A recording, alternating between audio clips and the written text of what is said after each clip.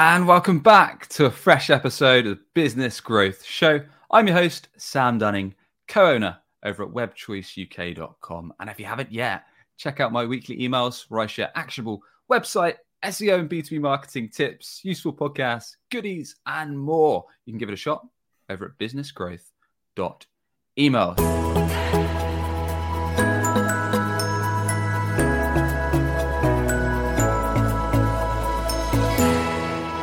Joining me today, I've got Chip House. Chip is the Chief Marketing Officer over at Insightly CRM. Chip, welcome to the show, sir. How are we going?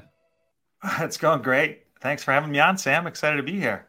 Yeah, likewise. Looking forward to the show. Chip, we're going to be talking all things aligning marketing with the sales team and how we can work together to drive revenue, get the cash in the bank, keep the team happy, and hopefully have as few arguments between marketing and sales as possible. So with that, why do you think it is, Chip? Let's jump straight in. Why is it that marketing and sales historically haven't got along? I think it's the Mars-Venus thing a little bit. I mean, it just like from whence we came into the profession, and I don't think it matters if it's,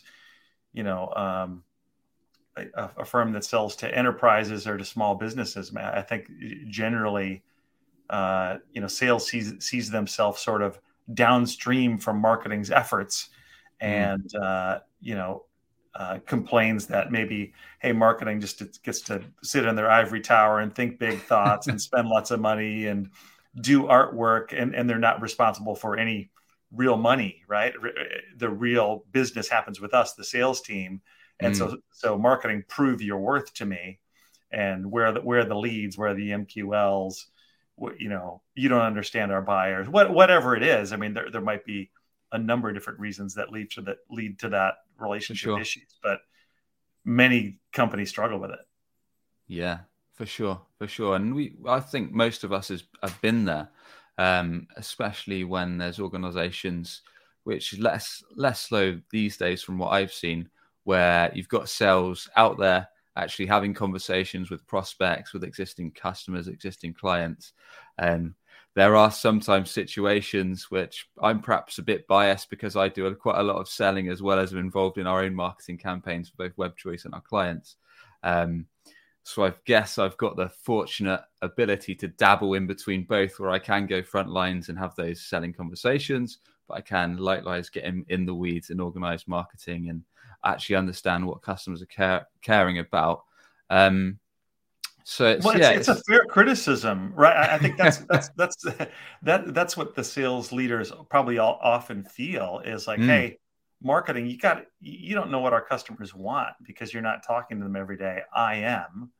And frankly, if there is an ivory tower, that's one tower that has to be destroyed for marketing. Is you have to get out there and, number one, ask your sales reps more about your customers, talk to your CS leaders as well that are broadly part of the go-to-market team and the customer relationship, and understand what customers care about, understand their pain, understand what they think is most important for the product that you're offering. And marketing, needs to put that into their DNA and their messaging. Yeah. I mean, quite a lot now I've seen with organizations and companies sharing it publicly on LinkedIn that their SDRs, their sales development, their BDRs are all reporting to a marketing leader, like a CMO or a VP of marketing. Yeah. And for some organizations, like we had Aaron from a company called Hyro, a tech company in Israel, and he was sharing how that's worked for their organization. He was on the show a while back. So it seems like some are going that way. I know some still report to sales leaders. What are your thoughts on that? I'm not sure that it makes that much difference. I think that the teams need to be highly aligned. I understand why people do it, and for some organizations it might be the right thing, because in some ways the SDRs are also part of the top part of the funnel, if you will, right? I mean, it's sort of, once there's a hand raise, which would be the best kind of lead because there's already some awareness and affinity with your brand. But SDRs also can be, doing outbound or working colder leads or something like that, where there's less affinity with the brand. And so therefore the messaging that they use is much more akin to marketing messaging, probably because you're trying to create that that understanding and trust and, positive reaction to your brand that may not already exist. And so that's in some ways more akin to like a marketing kind of message than it is a sales message. Yeah.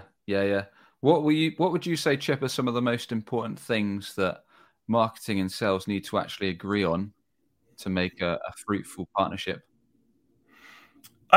First and foremost, who are your customers? Who matters to you as an organization and why you should matter to them. That's really, really critical. Jennifer Zick, a marketer here in Minneapolis, Minnesota, where I'm based, said that phrase once to me. I just love it so much. Who matters to you and why should you matter to them? Because it really helps you hone in on what is my value as an organization and who am I trying to influence? And then, so that ideal customer profile, that ICP, is the basis of your go-to-market strategy, but it's also the basis of a great relationship with sales, is agreeing on, hey, who are we going to talk to and what are we going to say to them? And so you have to understand. So again, talk to your customer-facing leaders. I don't care if that's sales or if it's customer success. Do some research about your buyers, right? And learn about them. There's tools like SparkToro out there, right? Where I don't know if you're familiar with that, but you can go research who your customers are, what they read, what they listen to, what they talk about, what hashtags they use, and then kind of arm yourself with that, and then go start to engage socially, via LinkedIn, using those hashtags, following some of the influencers they follow, reading what they read, watching what they watch, and kind of understand, through that, what they want to learn from your company. Who do you think should have more say in actually, because we've done a lot of episodes on how to find ICP and how to map out ideal client profiles, but who do you think should have the final say? Like, should marketing talk to leadership and say, well, these are, I don't know, 500 of the target accounts that we want to tap into. Perhaps they're B2B tech or B2B SaaS, and perhaps they're all turning over, I don't know, 50 million plus. And yeah, we really love to speak to their VP of sales or VP of marketing because that's the ultimate decision maker. And because leadership have told us to do that, that's what we're going to, as marketing, we're going to tell our sales reps to start doing and start building conversations with. Or should it be more like sales reporting back to marketing? Well, we've tried that and we're not getting through to the VP. We're only getting through to manager level, and that is not going to work. Or is there like a middle ground you have to take? Or is there anything that's perhaps worked well with you guys over at Insightly, Chip, that you think is quite a nice strategy when it comes to actually outreach, or maybe beyond that into things like account-based marketing? There's only one way to do it, and marketing needs to work closely with sales to develop the ICP. There's no ifs, ands, or buts about that, because there's who you serve today, which is one thing, and it's super important understanding who you serve today. What pain do you solve? How effectively do you solve it? Or are you kidding yourselves, right? I mean, and obviously you're going to see some of that in your renewal data and things like that, especially if you're a SaaS organization. You're going to see it in your usage rates and your engagement from your customers on everything you send. But, there's who you serve today, and then there's who you aspirationally serve. Those can be different things, but you have to understand what the path is there. So, and you have to understand, again, okay, if that's who you aspirationally are serving, maybe it's a larger customer than you serve today. You have to understand, why would you matter to them? You matter to smaller customers, and be able to articulate what pain you uniquely solve for them. So, I mean, when you're building out your ICP, right? So you're going to look at 6 main areas. Number one is firmographics, and you need to agree on this with your sales team. What's the size of company that you're going to go after? Yeah. Either based on revenue size or number of employees. It doesn't really matter, but you have to agree on the size of the company you're going to go to, and the industries that they serve. Sometimes a blanket strategy can work with target across multiple industries, or maybe you need to be much more pinpointed. Also, it may be especially important in the tech space is understanding what other technologies they use, right? What other technographics, if you will, Sam? So are they in a Microsoft environment? what other sales tools, right, do they happen to use? Sure. What back office systems do they use? That's super, super critical because it helps you understand, how your software can augment, or maybe, if they have certain tools, it like discludes you, psychographics, their business situation, their business operating model, how they make money. Do they have lots of resources? Have they just received funding, or are they not very well resourced? I mean, all those things are super, super, super important, and you have to agree on those things with your sales team. Yeah. Got it. So really mapping down exactly what makes up this ideal client profile, what parameters around their business, their size, their revenue, any current software or technology or anything that's relevant to how you might serve them. Like you say, trigger events, like if they've recently got funding, that's always a good one to leverage. If you know they've got cash to perhaps spend on your offer, your solution. Nice. Let's touch a little bit on going to market. Maybe we can share some thoughts or best practices from your perspective, Chip, around when it comes to outbound messaging, perhaps to start with, on what you think are some of the core components that make a solid outbound message, whether that's telephone or perhaps email or whatever you recommend for sales reps. And then maybe we can talk about inbound, some kind of best practices there if you're up for that. Yeah, absolutely. And you know that the outbound game has changed a lot in the past 10 years, the past even 5 years, right? It's significantly changed, I think, Sam, because fewer people are picking up their phone, fewer people are answering emails because, I mean, as a CMO, a lot of people try to sell me stuff, and it's just hard to keep up with it. I'm shocked half of them are making it into the inbox, frankly. I can't ignore them fast enough. But I have to tell you, I'm going to pay attention if I'm interested, or if they go the extra mile to show me that they actually know me and care about me and might understand my needs. But in terms of picking the accounts with the sales team, it obviously starts with the ICP, like talked about, and agreeing on that. And then, you truly have to break it down to as small of a segment, maybe industry, as possible, and set of accounts that you think you can impact. And I think marketing's job comes first here, because we tend to be the people with a little bit more data, access to research tools and things like that, and can start the narrative of the funnel, which happens. One of my favorite funnels is the hourglass funnel, which is John Jantz's idea from Duct Tape Marketing, which is, know, like, trust, try, buy, repeat, refer, right? And so they're never going to get to try and buy if they don't know, like, or trust you. And so it's marketing's job, I think, to at least create the awareness, number one, the know phase. They need to know us. And frankly, a lot of your marketing and messaging, and, in this day and age, even for B2B, are you fun? Are you funny? Are you memorable? Are you remarkable? As Seth Godin says, hey, would you make a comment about a brown cow? No, you wouldn't make a comment about a brown cow. But if you saw a purple cow, you'd tell everybody you ever met, hey, I saw this purple cow today. It was pretty amazing. And so how can your marketing be that? And so when it's time for the outreach from the salesperson, the beach is softer per se, right? So, picking the accounts is one thing, and then like how you engage them is the second. Do you think that your target accounts need to be warmed up somehow? I know I asked this question to quite a lot of marketing leaders that come on, but do you think they need to be warmed up slightly before sales reach out to them? I.e., I don't know, they've engaged in your LinkedIn content. Maybe you've served them some ads on LinkedIn or elsewhere in other channels. Maybe you've sent them they've attended a webinar. Maybe you've sent them a guide, whatever. Do you think that needs to happen first, or can you reach out to them stone cold?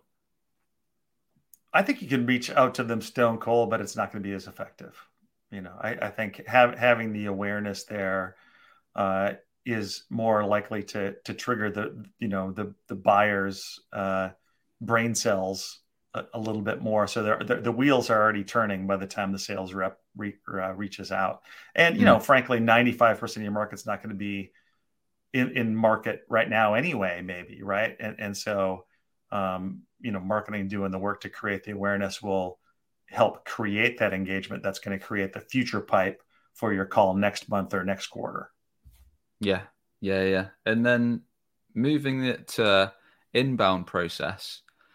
Yeah. Do you think there needs to be, of course, marketing and work on whatever strategies your organization is able to do to drive inbound, whether that is SEO, paid search, review sites, webinars, other forms of marketing, ABM, whatever they're doing to fill the funnel, let's say, to drive hopefully quality leads, hopefully that are qualified and are right decision makers or a right ICP, hopefully have budget to do business with you, hopefully hit all those parameters that we discussed earlier. But how involved should marketing and sales be in terms of kind of what goes on initial discovery calls, whether inbound leads from the website go to an SDR or an AE, whether we use the website to qualify leads and then send them straight to an AE? I mean, what are your thoughts around, let's say, kind of first touch point between an inbound prospect that's almost raised their hand for a consult or a demo, whatever your business is set up to do, and then sending that to a sales rep? Yeah, I think this is a big piece of the alignment. Like, I'm super aligned with our chief sales officer, and we have one or multiple weekly meetings. Actually, we have two meetings. One is with finance, one is just one-on-one. But also bringing finance into the fray for how you're spending money and generating revenue for the business, I think is really important. And then when we have one with our teams where we talk about pipeline and leads and lead quality and what's working and what's not. And that's a weekly meeting, right? And so being intentional about the alignment, I think, is the first thing, Sam. And secondly, all leads are not created equal, right? And they, sure. So if you're a inexperienced marketing leader, you're just trying to hit that MQL number and you don't care, right? But all, where they come from, because sales, if you don't have a good relationship with the sales team, they're going to say, hey, I need more MQLs, right? They're not going to say, I need more from this source, right? And so both of you need to be involved in that conversation, because a content syndication lead or an HQL that comes in where the relationship doesn't really exist, is one thing, versus a free trial or somebody actually raising their hand and saying, hey, I want a demo. You've already made an impression on me. There's some affinity with the brand. I would love to learn more.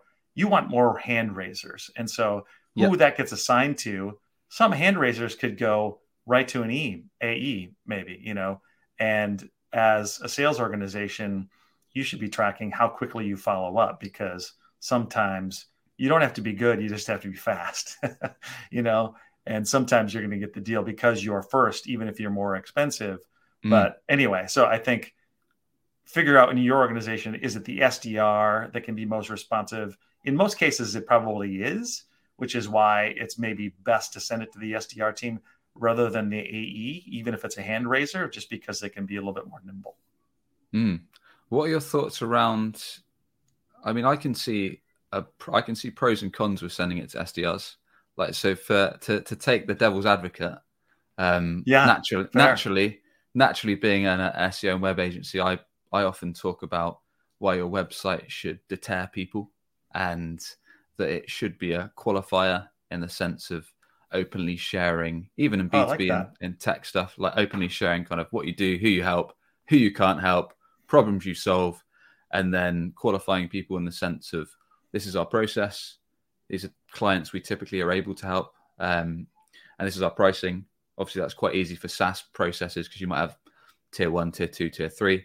Gets a little bit more difficult when you're service-based. So you might have like our prices from A to B, depending on the size of your project, etc.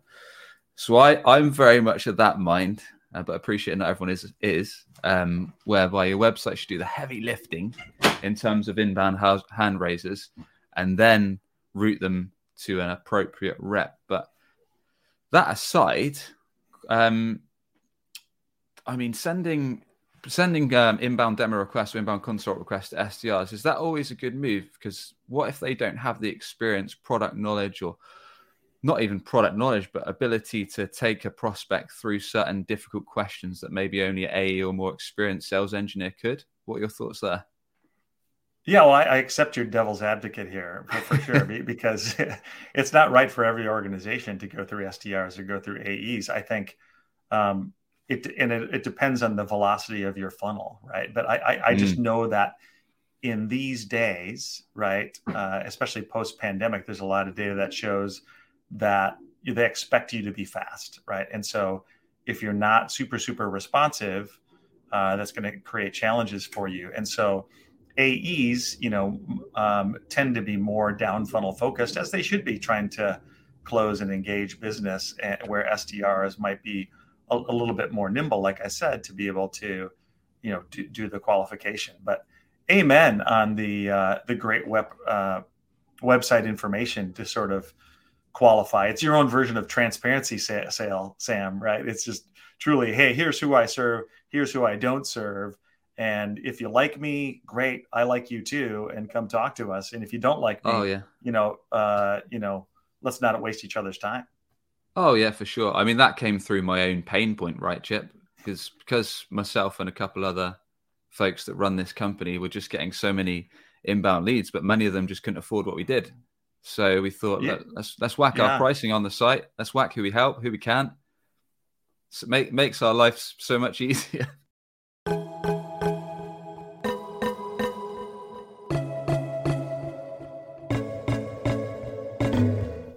Imagine if there was a free tool to help you rank better on Google. Introducing Ahrefs Webmaster Tools. It audits your website and recommends changes to improve your search rankings and traffic. Ahrefs Webmaster Tools helps you analyze new backlinks from other sites and scope out future partnerships. We use it at my company, WebChoice, and recommend giving it a try for yours. Just search Ahrefs Webmaster Tools and give their free tool a trial today. Are you tired of the competition stealing your potential clients and website traffic just because they rank higher than you on Google for the main services or products you offer? Or maybe you're already investing in SEO or marketing, but your website's failing to convert your hard-earned visitors into a steady flow of qualified sales leads. Or perhaps you already work with a web or SEO agency, but they're just not getting you the results they promised. Let's fix that. Get in touch with us over at webchoiceuk.com. That's webchoiceuk.com. Mention the podcast and set up a call with Sam to see if we can help you with results today.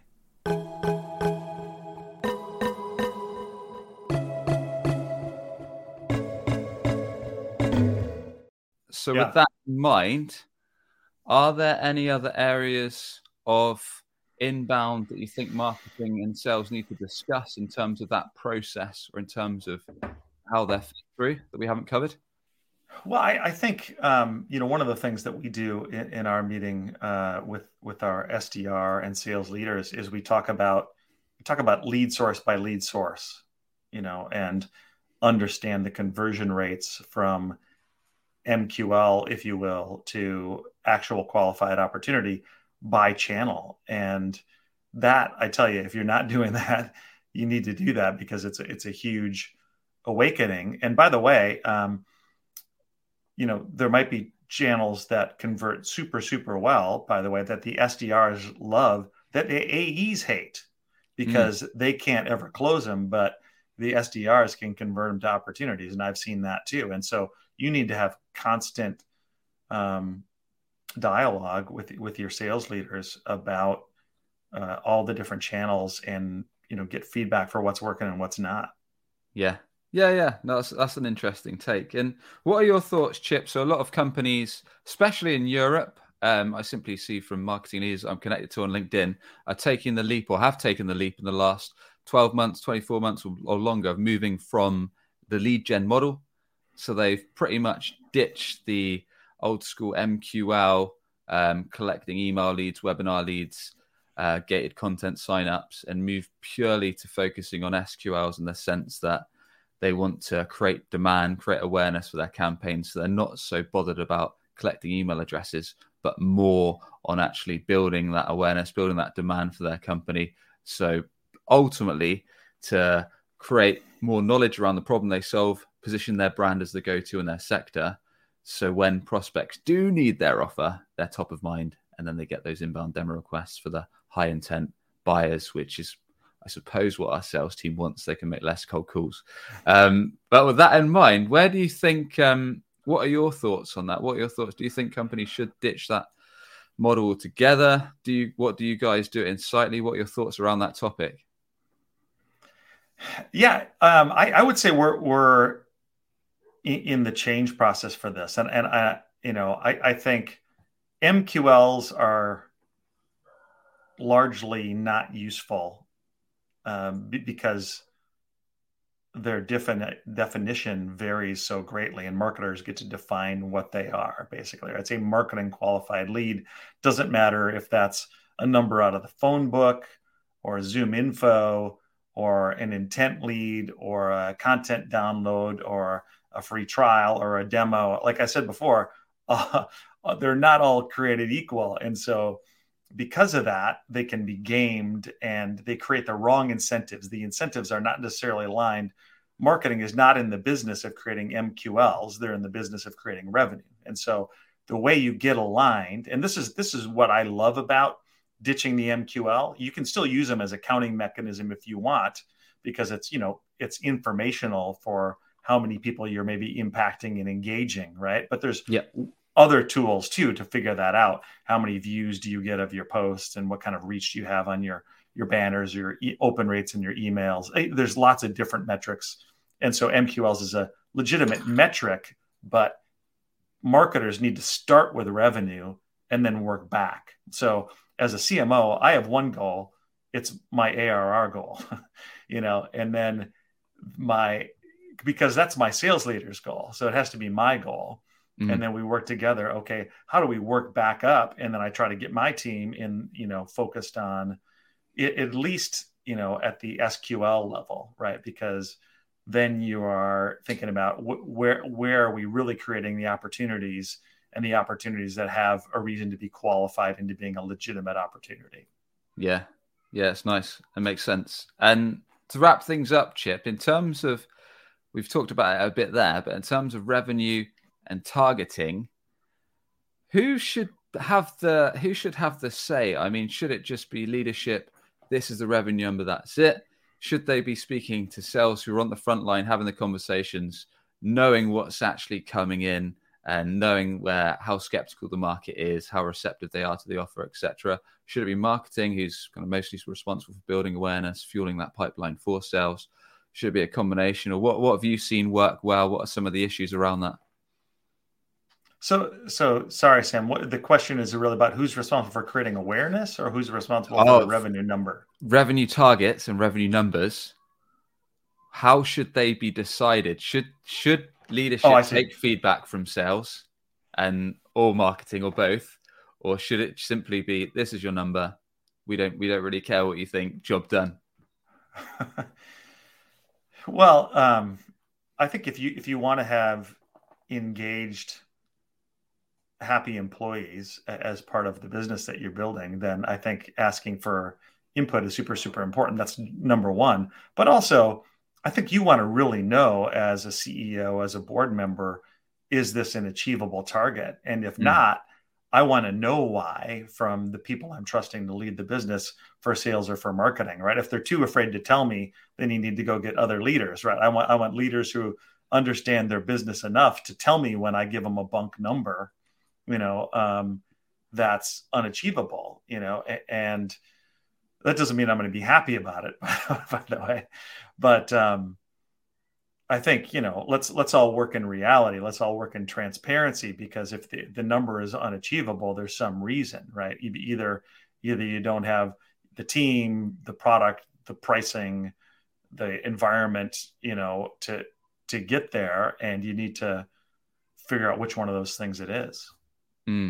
Yeah. We spoke off air just before we hit recording that you're going into, or you've just as of February gone into a new financial year.